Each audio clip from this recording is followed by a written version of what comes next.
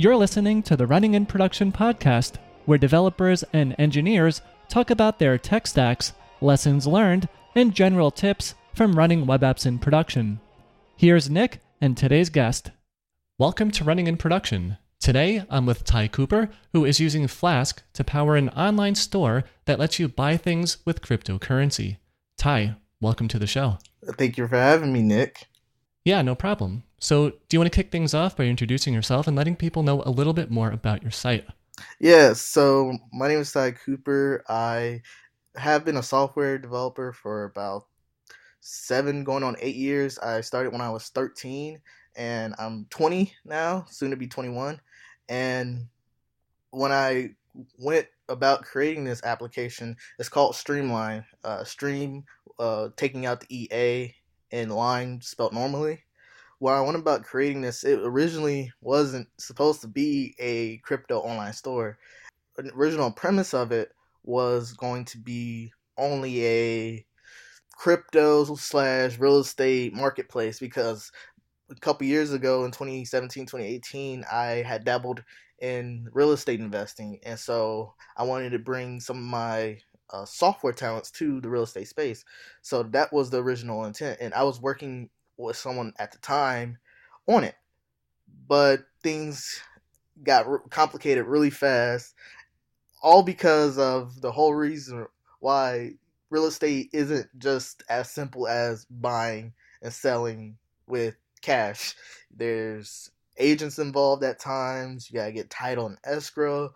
All these different things made it very incomprehensible in some instances, and just made it the process to go about building out a wide scale application like this very difficult. And at the time, there were so many ICOs coming out, and regulation really started to pick up in the United States. So I decided to go about a different route and create a cryptocurrency marketplace where people can buy and sell products for cryptocurrency. And that's pretty much the whole premise of starting this particular application. But let's start with how long has the site has been running in production for? It's been running in production since October 15th, so that's about 5 months now. What really provoked you to use Flask then? Did you look at other things like Django or even other programming languages with their different frameworks? Yeah, so when I started to learn Flask, I knew way back when it comes to web development that you have HTML, CSS, and JavaScript when it comes to building out front-end applications, but I rarely hear about building out back-end applications. And back in 2017, I dabbled in PHP and SQL because that was popular at the time. But it wasn't until I started to pick up Python, I was like, Python is simple to understand, and there's a lot of variety and versatility to utilizing Python for applications. And I thought, well, can you build a website? I literally looked up, can you build a website with Python? And they said, yes, you can through Django and Flask. I took a look at Django first, and I looked at a few tutorials, and then I looked at Flask, I looked at a few tutorials, and I gravitated towards Flask more. I'm sorry, I'm a Flask fan, just because I love how all the different components, and it's very customizable in a sense, and it's just very easy to start up, and at times could be easier to understand, but people have their arguments about Django. I do prefer Flask a lot more, and so it really came off of Google search. It took me a few Reddit posts to find it when people were recommending it, and after I watched Pretty Printed videos and that Corey guys, and I was pretty much good to go in terms of diving deeper into utilizing Flask. Right. Yeah, I think if you're a newcomer to programming, just getting into back-end development, I mean, there's definitely reasons to use Django over Flask or Flask over Django. But yeah, at the end of the day, if you look at just the homepage of each one, when you see the Flask homepage, Hello World example with 5 lines of code, that just seems way easier to digest than a whole tutorial, even needed to get started. Yes, absolutely. I totally agree with this.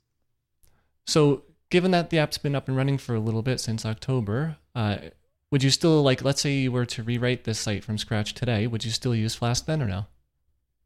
Yeah, I still use Flask, just because I don't really see much reason to expand upon it. I know sometimes people will say you want to advance your code to handle larger performances, but I'm happy that I use Flask because not only when I built out Streamline, I also have a business where I build out applications for other people. So a lot of the code that I built for Streamline, people want to utilize in their projects. So I'll just take some pieces of code here and there and switched up a little bit to service them as well. In a sense, building out a tech network of clients who I'm facilitating their code for. And a lot of times, code is very copy paste at times. The only time it's not is when you are building out something unique and you're going to have to put in a lot of effort into increasing the performance of what you're trying to build out. But for a lot of times, the clients that I built sites for, all they really need is just a simple email capture or simple contact page or having something do something really cool with some quick data mining or something like that, and they're good to go. Right. Yeah, it's super beneficial to have some pre-built code that you've written on other projects and then be able to reuse that in future ones. I do that all the time. As long as that code isn't licensed to be specific to a company. You can't always break NDAs and things like that. Right. So rewinding back to the Streamline site, how do you have this broken up? Is it a single monolithic application, or do you have it broken up into a couple of microservices? A lot of the backend is processed through Flask, just for when I want to deal with custom processing and data movements. And then I also have it hosted on Firebase, and I love Firebase when it comes to MVPs because it's just so quick to push out and dish out applications. But as it grows, I definitely want to move into utilizing MongoDB and other applications that are going to be better when it comes to terms of performance. I know Firebase is good in that senses, but I haven't tested it when it comes to high amounts of traffic. And I heard that a lot of times Firebase could not be the best in that instance.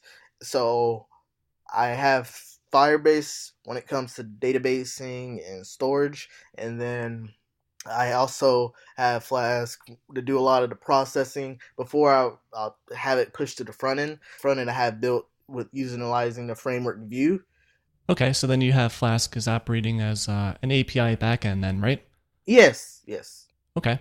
So I noticed on your site before we hopped on this call, I did take a quick look at it. There was a way for users to sign up, like a user registration system. Do you recall like which libraries you chose to get that set up, especially for an API app? So for that, I just used Bcrypt to encrypt the data, and also what's the one, JWT. Oh, okay. Flask JWT extended, maybe? Yes. So I'm using that, and I'm using Bcrypt to encrypt a lot of the data, especially passwords. And then I have all that data stored on the Firebase database. Okay. Before we get into the Firebase and maybe some other components of your tech stack, what made you go with an API backend instead of just using like server-side templates with Jinja 2? Oh, so I actually have used Jinja 2 in the past. I do have a few sites that I did build with Jinja 2. I just decided to go with the API backend because when I was building out Vue.js, it just made things a lot easier. Well, I wouldn't say easier because it might be it actually can be cumbersome for if you're not familiar with JavaScript. But I love the documentation with Vue.js, and I just kind of been a good supporting of it. And I like the component structure where it has template, then script, and style, all for a specific component, all in one script or on one page. And then when I found out I could use things like Axios or Ajax just to call that data and have a section where data can be processed differently on the front end, whereas on the back end, all I have to do is structure it and send it down to the front end. I just thought it was a lot easier, and it's easier.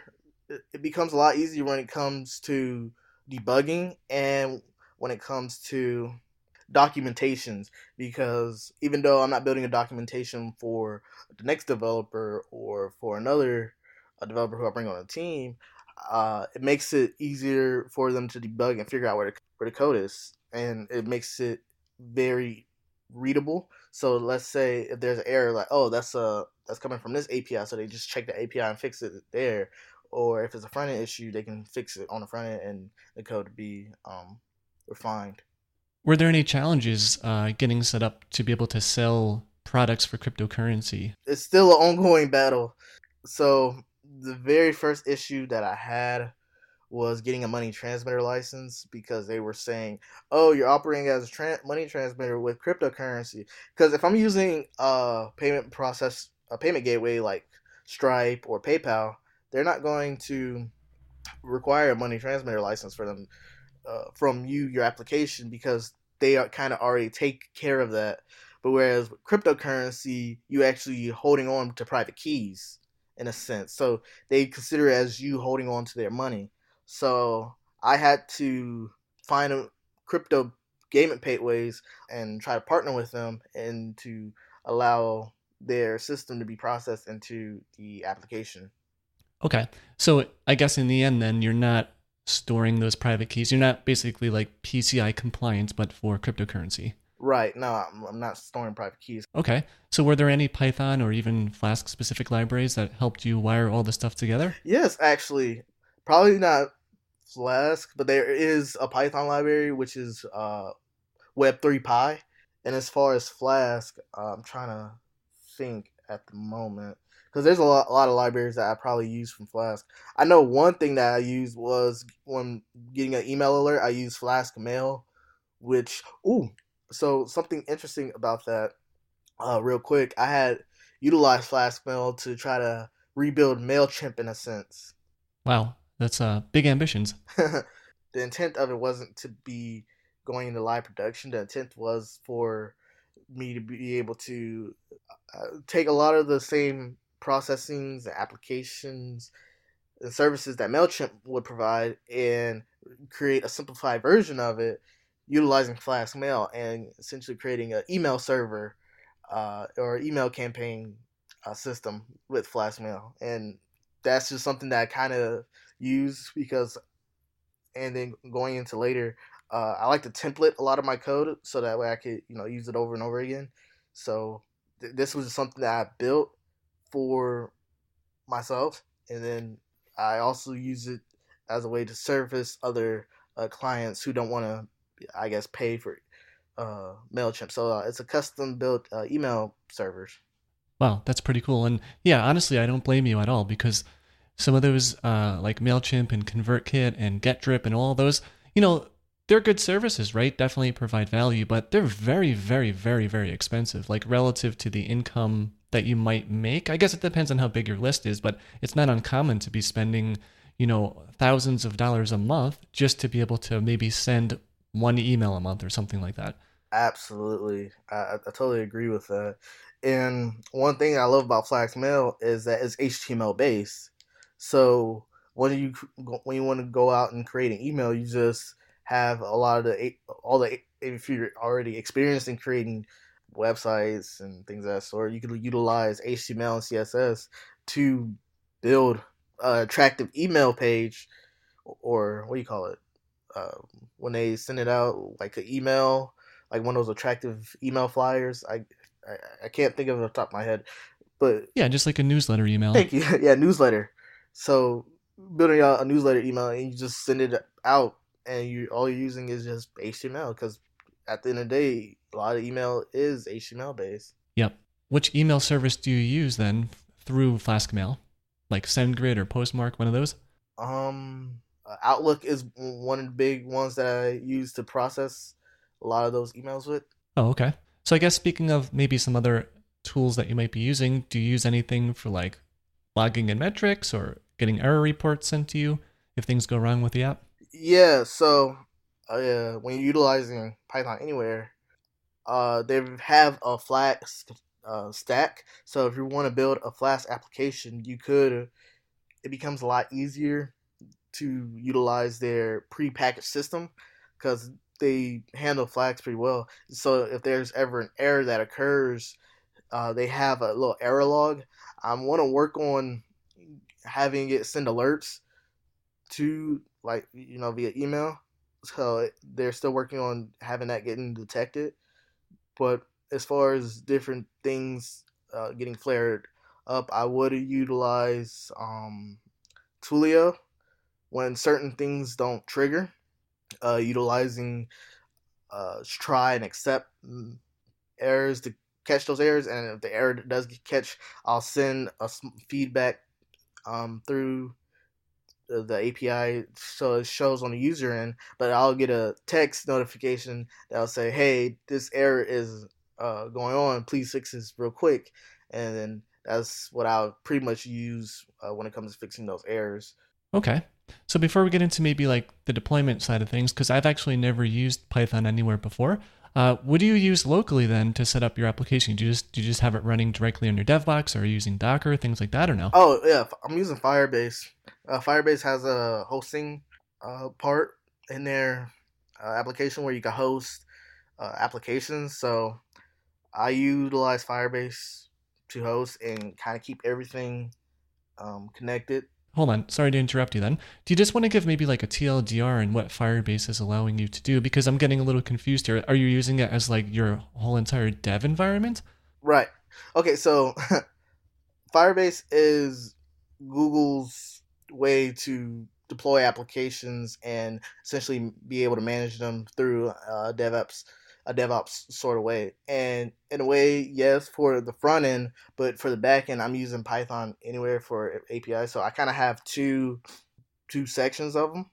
So I have one being hosted on the back end, and I have one being hosted on the front end. Firebase I utilize to host my front end applications and store the data that I collect, and I'm using the server side of things to take things that are from Firebase, restructure them, and do some other outside processing to send it back to the front end.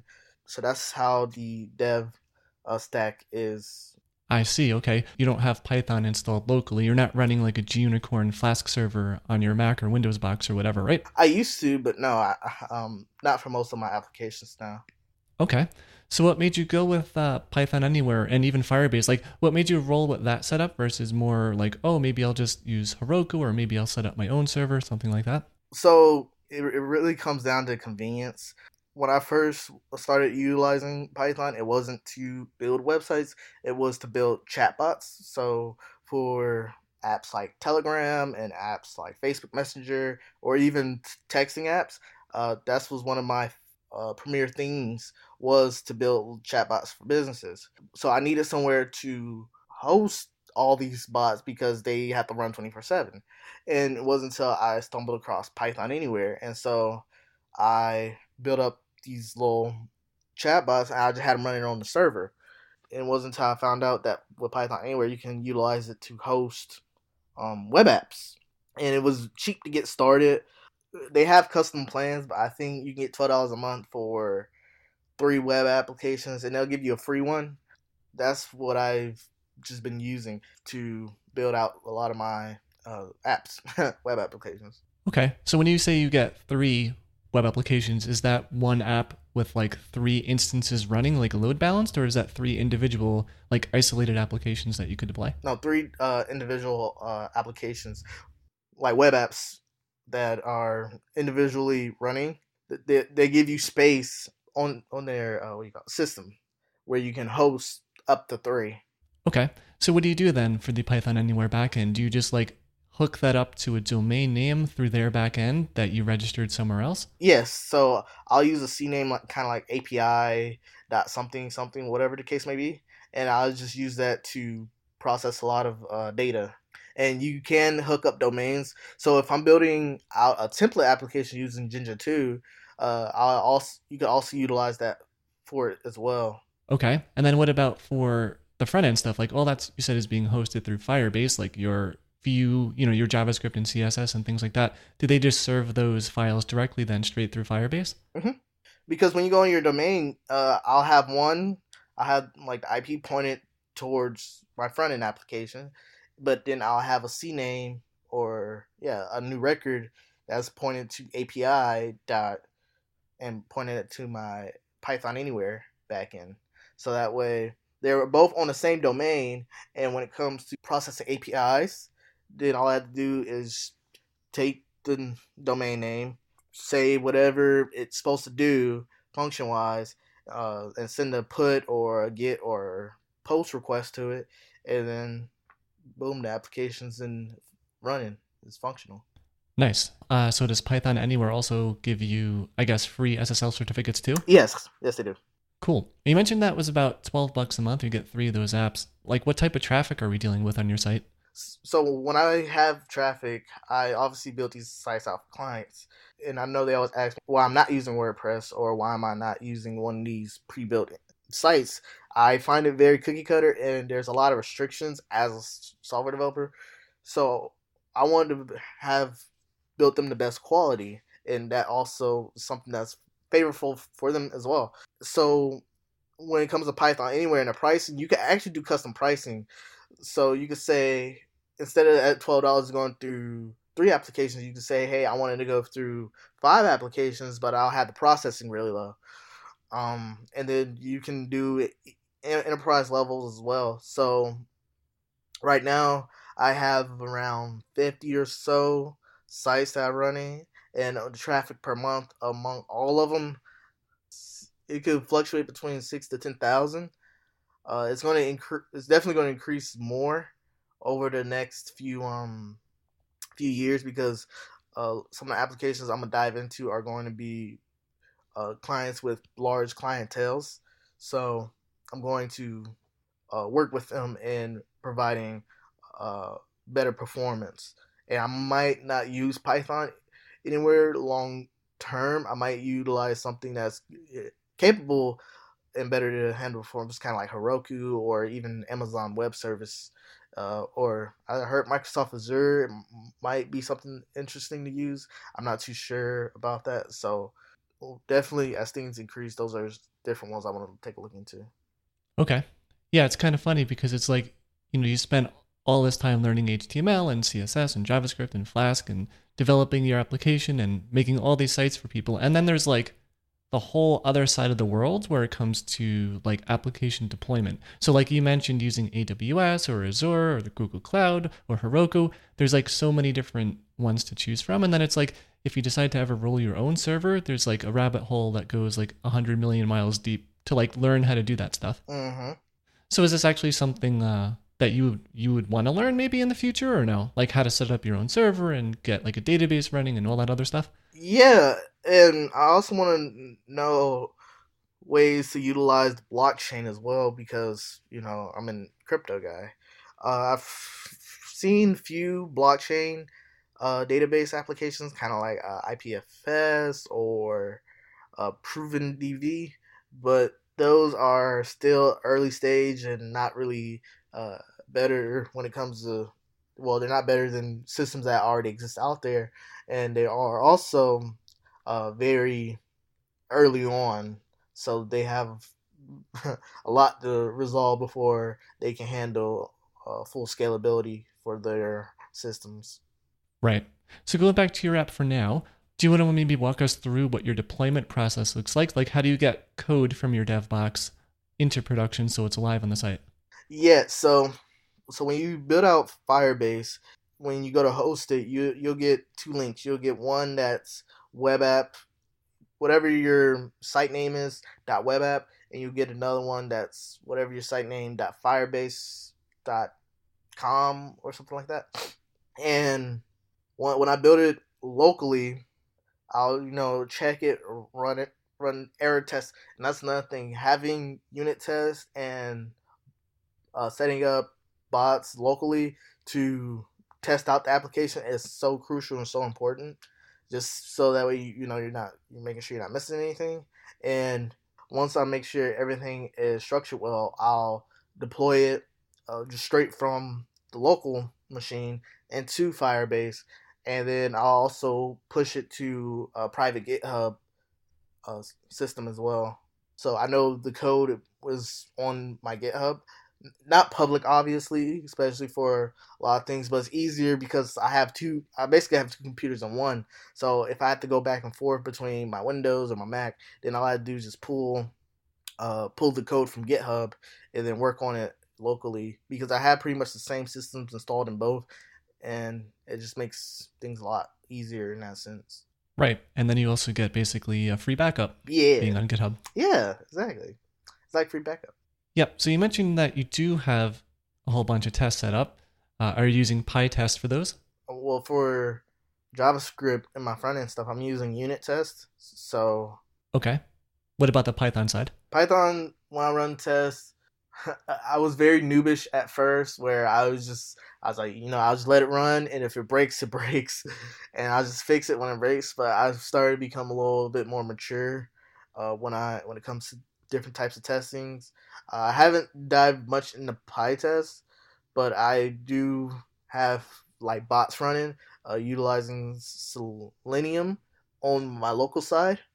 So if I am running a local server, I'll have like Selenium run. That's kind of like the test that I'm using for front end wise of things to make sure if anything breaks, or if there's different type of systems that are sent, or no, if there's different type of data that is sent to Python API, then we'll be able to work on cutting those errors and refining those bugs to make it better for performance. Right. So do you maybe want to just give like a TLDR on what Selenium is for listeners out there? Yeah, so Selenium it's not a web scraper per se, but I'll say it's a web automator. So if there's a lot of things that you want to do that's repetitive, then Selenium is a great way to automate those tasks. For example, a Tinder bot. And this is actually how I got banned off of Tinder.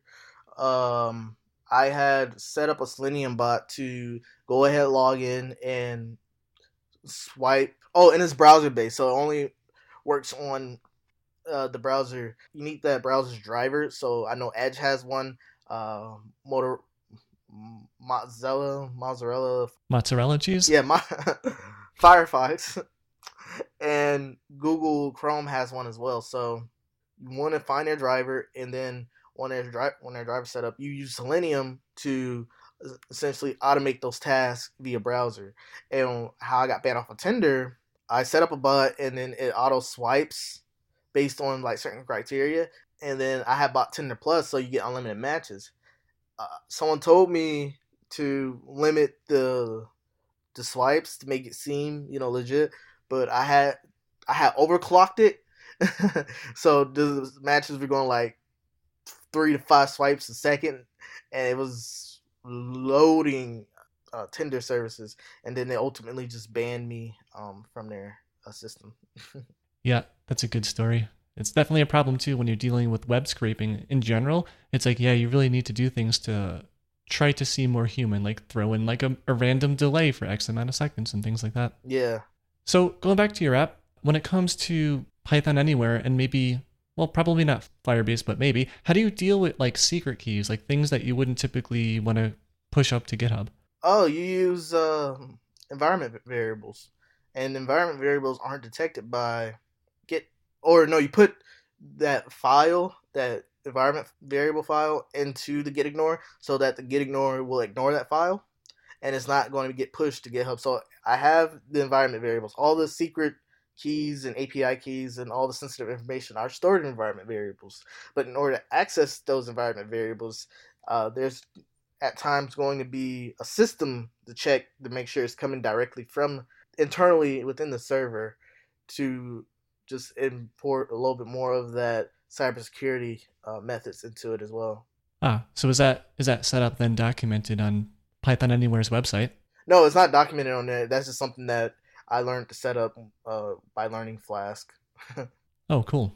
So speaking about maybe security, and I guess this is semi-related, but like, planning for disasters or unexpected events or malicious users, do you have anything like database backups that happen, or is that automatically provided by Firebase? No, it's not automatically provided by Firebase, but you could do.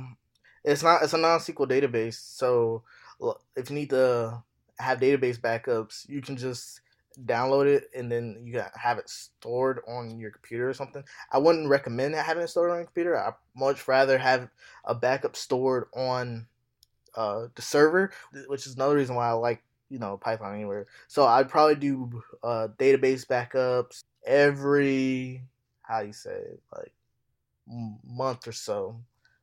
Everyone has their taste for it, but I'll make sure I have just enough space to have that data stored on the server, and then again I have a get ignore on that database file. It's probably at times probably even like a JSON file, or it'd be a SQL file. Oh, and another thing is if there's times where your database is overloaded, you could utilize like split databasing. So if you want to, I also know about Flask SQL Alchemy. That's one I used a lot at the start, just for it being a SQL based database.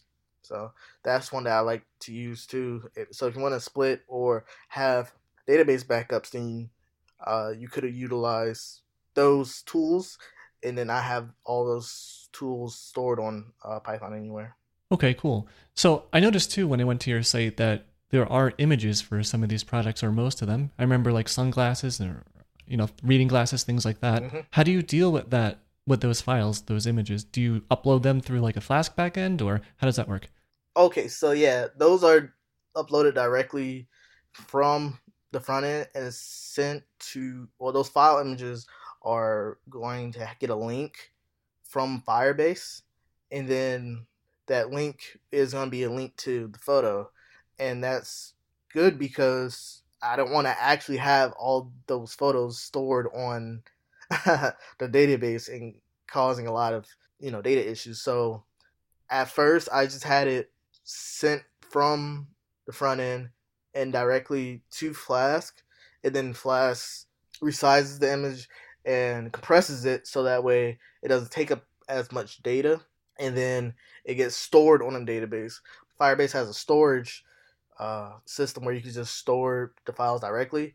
So I take all that and I do it in the front end where right before it gets submitted, then the images gets compressed and the file names of them are what's the one? It's WebP.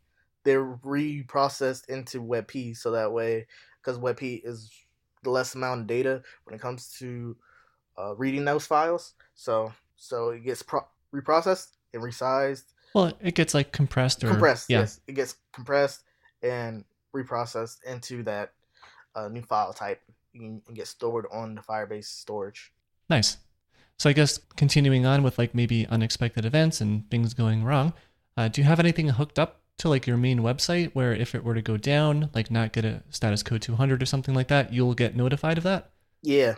When I go about building any type of application, this is the setup. At first, people always want it to look fashionable and appealing and very attractive in design. That's all cool and all, but you want to make sure it works and you want to make sure it doesn't break. So I think about the functionality first. So it's content and then functionality. In design, I always put last because you can fix the design at any time, and it's not going to be too much of a big issue. User interface designs, what I mean. So right before I like deploy it, I'll go back and making sure all the things that are going to return a promise, like all my asynchronous functions that are going to fetch a promise from the database, not a database, from the API, different things that I'll use to submit the data is tested, and if an error occurs, I have a fallback system where it will show the user like, hey, something failed, come back next time, or I'll have something in replace of it. So one of the clever ways that I did was when it comes to payment processing, that if it fails, then I have it saying like, I just have a refresh page or saying something of the sort. Your payment was processed. Come back to double check to see if it worked, and then clever. You got to think of clever ways to make it not seem like a fail. If that's what I'm kind of getting at.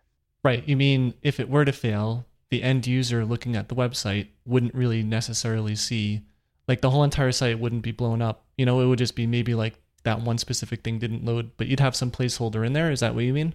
Precisely so. I'll have a placeholder there to ensure the security of the site and improve the user experience as well. Right. But then I guess at the end of the day, then you don't have something hooked up that emails you if the site goes down, like Uptime Robot or Pingdom. There's a whole bunch of different sites like that, or maybe even something that's provided by Python Anywhere. Well, yeah, if the site goes down, then I do get like notifications that's going to tell me through Firebase on the front end side of things. And if the site does go down on Python, on the Python Anywhere side, I'll also get a notification for that too. Okay, and I guess that comes through Python Anywhere, that notification? Yeah. And then I can also go and check the error logs and the server logs to see when there was times that it was down or anything of that sort. Right. So we're getting kind of near the end of the show here. And I like to wrap things up with my favorite question, which is, what are some of your best tips and lessons learned from building this site?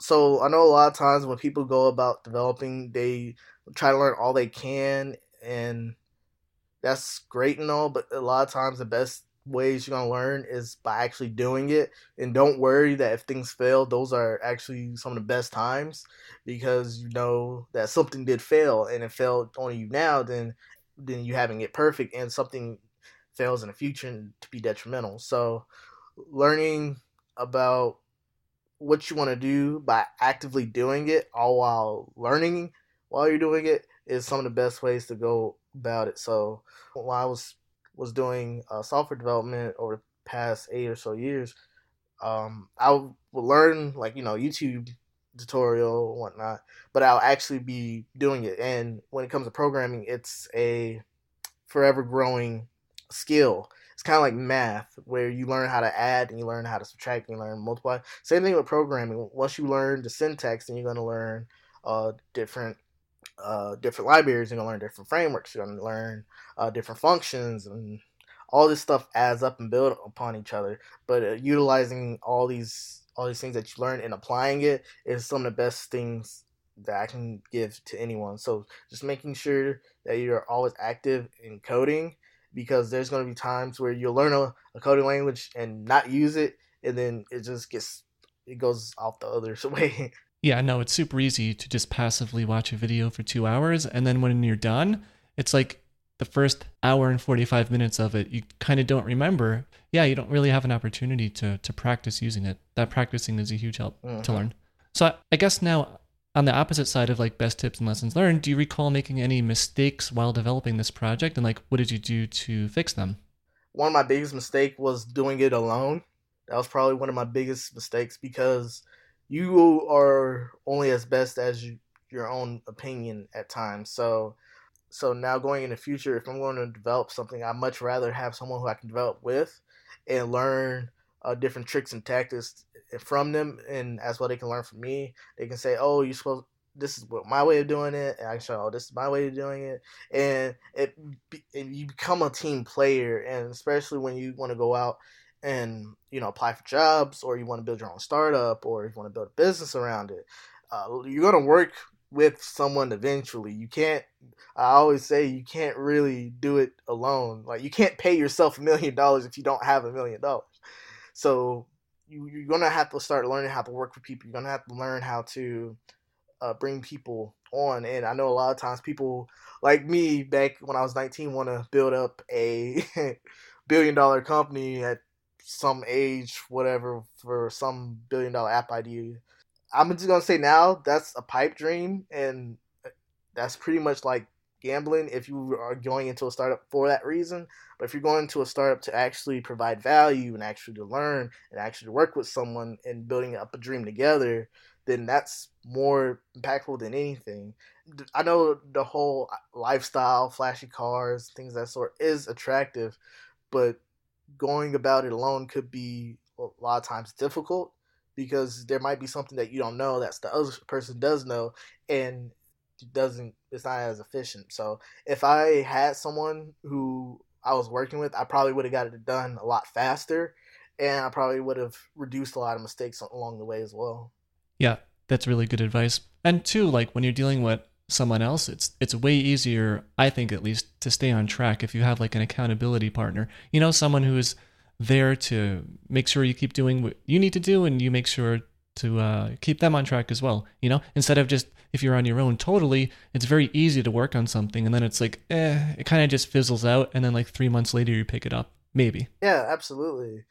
And who knows, it might be that other person keeping the drive alive while you're starting to feel like, I'm having other passions about something else. And yes, I do agree that sometimes working alone is cool, but those are some of the best times to learn about yourself and what you want to do. But when it comes to actually, conducting business and pushing out deployment applications, bringing someone on is great and all. And in the event that you do want to decide to turn into a business, just making sure you have the intent up front. Don't let anyone swindle you. There's like, oh, if you build this out, I'll pay you or whatnot. Just make sure you have all the cases in a row and that everyone's on the same page when it comes to that. Because I know that can be a little bit sensitive topic for a lot of people, especially when it comes to the conducting business. But you want to make sure you're protected as much as your ideas and your business is protected. Right. Yep. Definitely good points. So Ty, thanks a lot for coming on the Running in Production podcast. It was really great having you on. I'm thankful for you having me too, Nick. Yeah, no problem.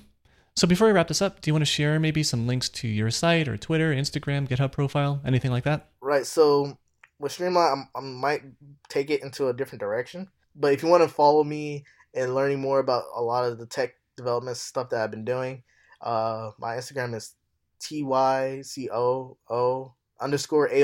So Taiku_AOW. And my Twitter, my Reddit, and my YouTube channel is just Ty Cooper AOW. And you can pretty much find me anywhere. I even pop up on Google. So I set up a lot of my SEO stuff so I pop up there. And if you want to know more about cryptocurrency, then I'm on Twitter and Instagram as Mr. Crypto Priest. So okay, cool. And on that note, to everyone listening, thanks for tuning in, and I'll see you in the next one. You've been listening to the Running in Production podcast.